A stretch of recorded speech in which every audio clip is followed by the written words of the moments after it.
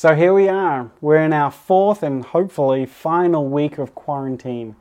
And I don't know about you, but I've noticed a bit of a change in me in the last few days. I've noticed that it's gotten a little bit harder. This sort of forced holiday novelty that we started out with, this introvert paradise, is kind of making way for a little bit more of a struggle. And I've noticed from some of the comments that have been going around on Facebook that other people are struggling with this as well. It's getting hard. We're getting sick of it. We're done. We want out. And that's why we wanted to take a break from our God and Man series, and we wanted to kind of pause for a little bit of encouragement. And so I was sifting through a whole bunch of different passages, trying to find just that right verse that would lift your spirits and encourage you and keep you going forward. I mean, I had a whole page of different options. There were heaps of them, but I don't know, just none of them seemed to fit. None of them seemed to really grab me. And I started wondering if sometimes we don't need an uplifting, sort of encouraging platitude. I mean, they're all true, they're all real, and their hope is real, but sometimes we don't want to hear it. Sometimes we just want to complain for a little bit. We just want to tell how sucky everything is, how much we hate it, how much we want out of this situation. And we want to tell God a little bit of our mind about how we feel about this and ask Him why He's not doing something about it. So is that okay? I mean, can we do that? Are we allowed to do that? I mean, I'm thinking through in the book of Philippians in the New Testament, God tells us to do everything without grumbling or complaining, so that doesn't seem right. And then in the Old Testament, in the book of Numbers, when the Israelites complained, God just opened up the ground and swallowed them all whole, or a whole bunch of them whole. I mean, I've lived through the Christchurch earthquake, so no thank you. I don't want that.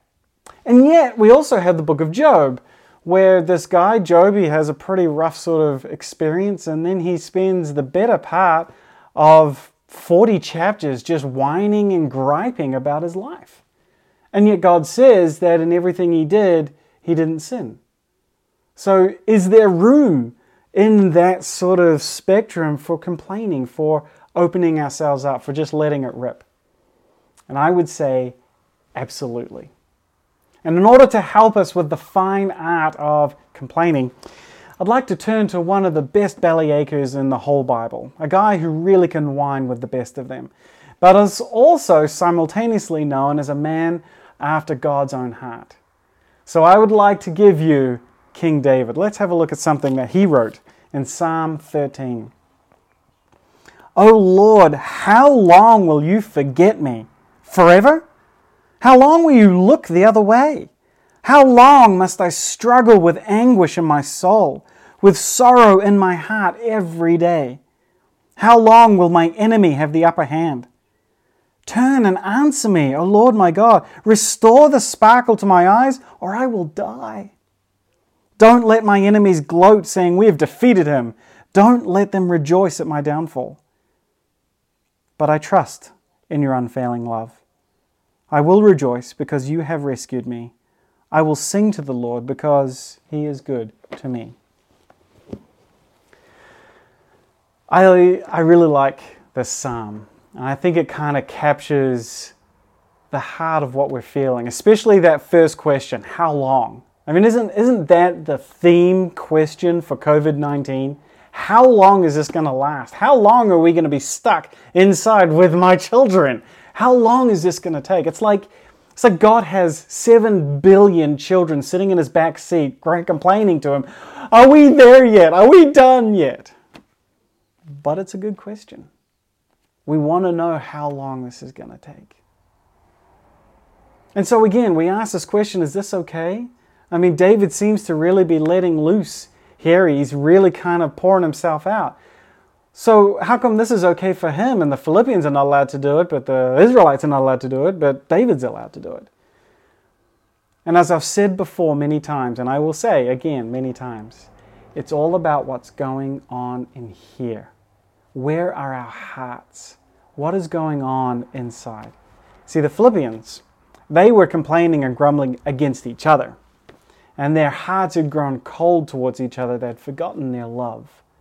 The Israelites were complaining at God, not to God. They were complaining at Him. Their hearts were in a rebellious state. They had stopped trusting Him. But David never stopped trusting God. And you see it at the end of his psalm. You see it in 100 other places in the book of Psalms. He trusted God. But he still felt the pain and the suffering. And so when he says, "Why have you turned your face away from me? How long are you going to turn away from me?" It's not like he actually believes God has left. It's not like he believes his theology is telling him that God is no longer there anymore. He trusts God, but it just doesn't feel that way. It feels like God has left him. It feels like everything is falling apart. It feels like he's going to die. And he doesn't just sweep that feeling aside. He doesn't just rush directly to the hope part of the psalm and just hold there and try and generate a sense or a feeling of happiness out of that hope. He doesn't get there too quickly. Instead, he gets to that point after he has complained, after he has opened his heart and poured it all out and just griped and complained and whined for a little while. But it comes from a place of his heart. So here's my encouragement to you today. This is what I want to give you. Sometimes, if you're not okay, then you're not okay. And that's okay. Yeah. It's okay to not be okay.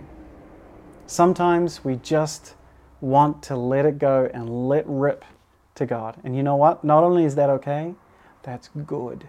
That is what God wants us to do. One of the reasons God described David as a man after his own heart is because he poured out his heart to God. He came to God, and instead of just walking away, instead of giving up, he threw himself at God's feet and he says, "This sucks. I hate this. It feels like my bones are turning to dust inside my own body." He's poetic, so he had some really great language for it. But it just sucks. And God says, "Yes, it does. And I'm with you. And I want to hear it." So don't force yourself to just hold to hope. Don't give up on hope. But allow yourself to feel your feelings. It sounds cliche, but just allow yourself to sit in that space of hurt and tell God everything. And then, after you've had your little tantrum, tantrums are good. After you've had that, after you've poured everything out to God, then you can remember that after all of this is done, God has got us and He will always have us. So, keep calm and complain away.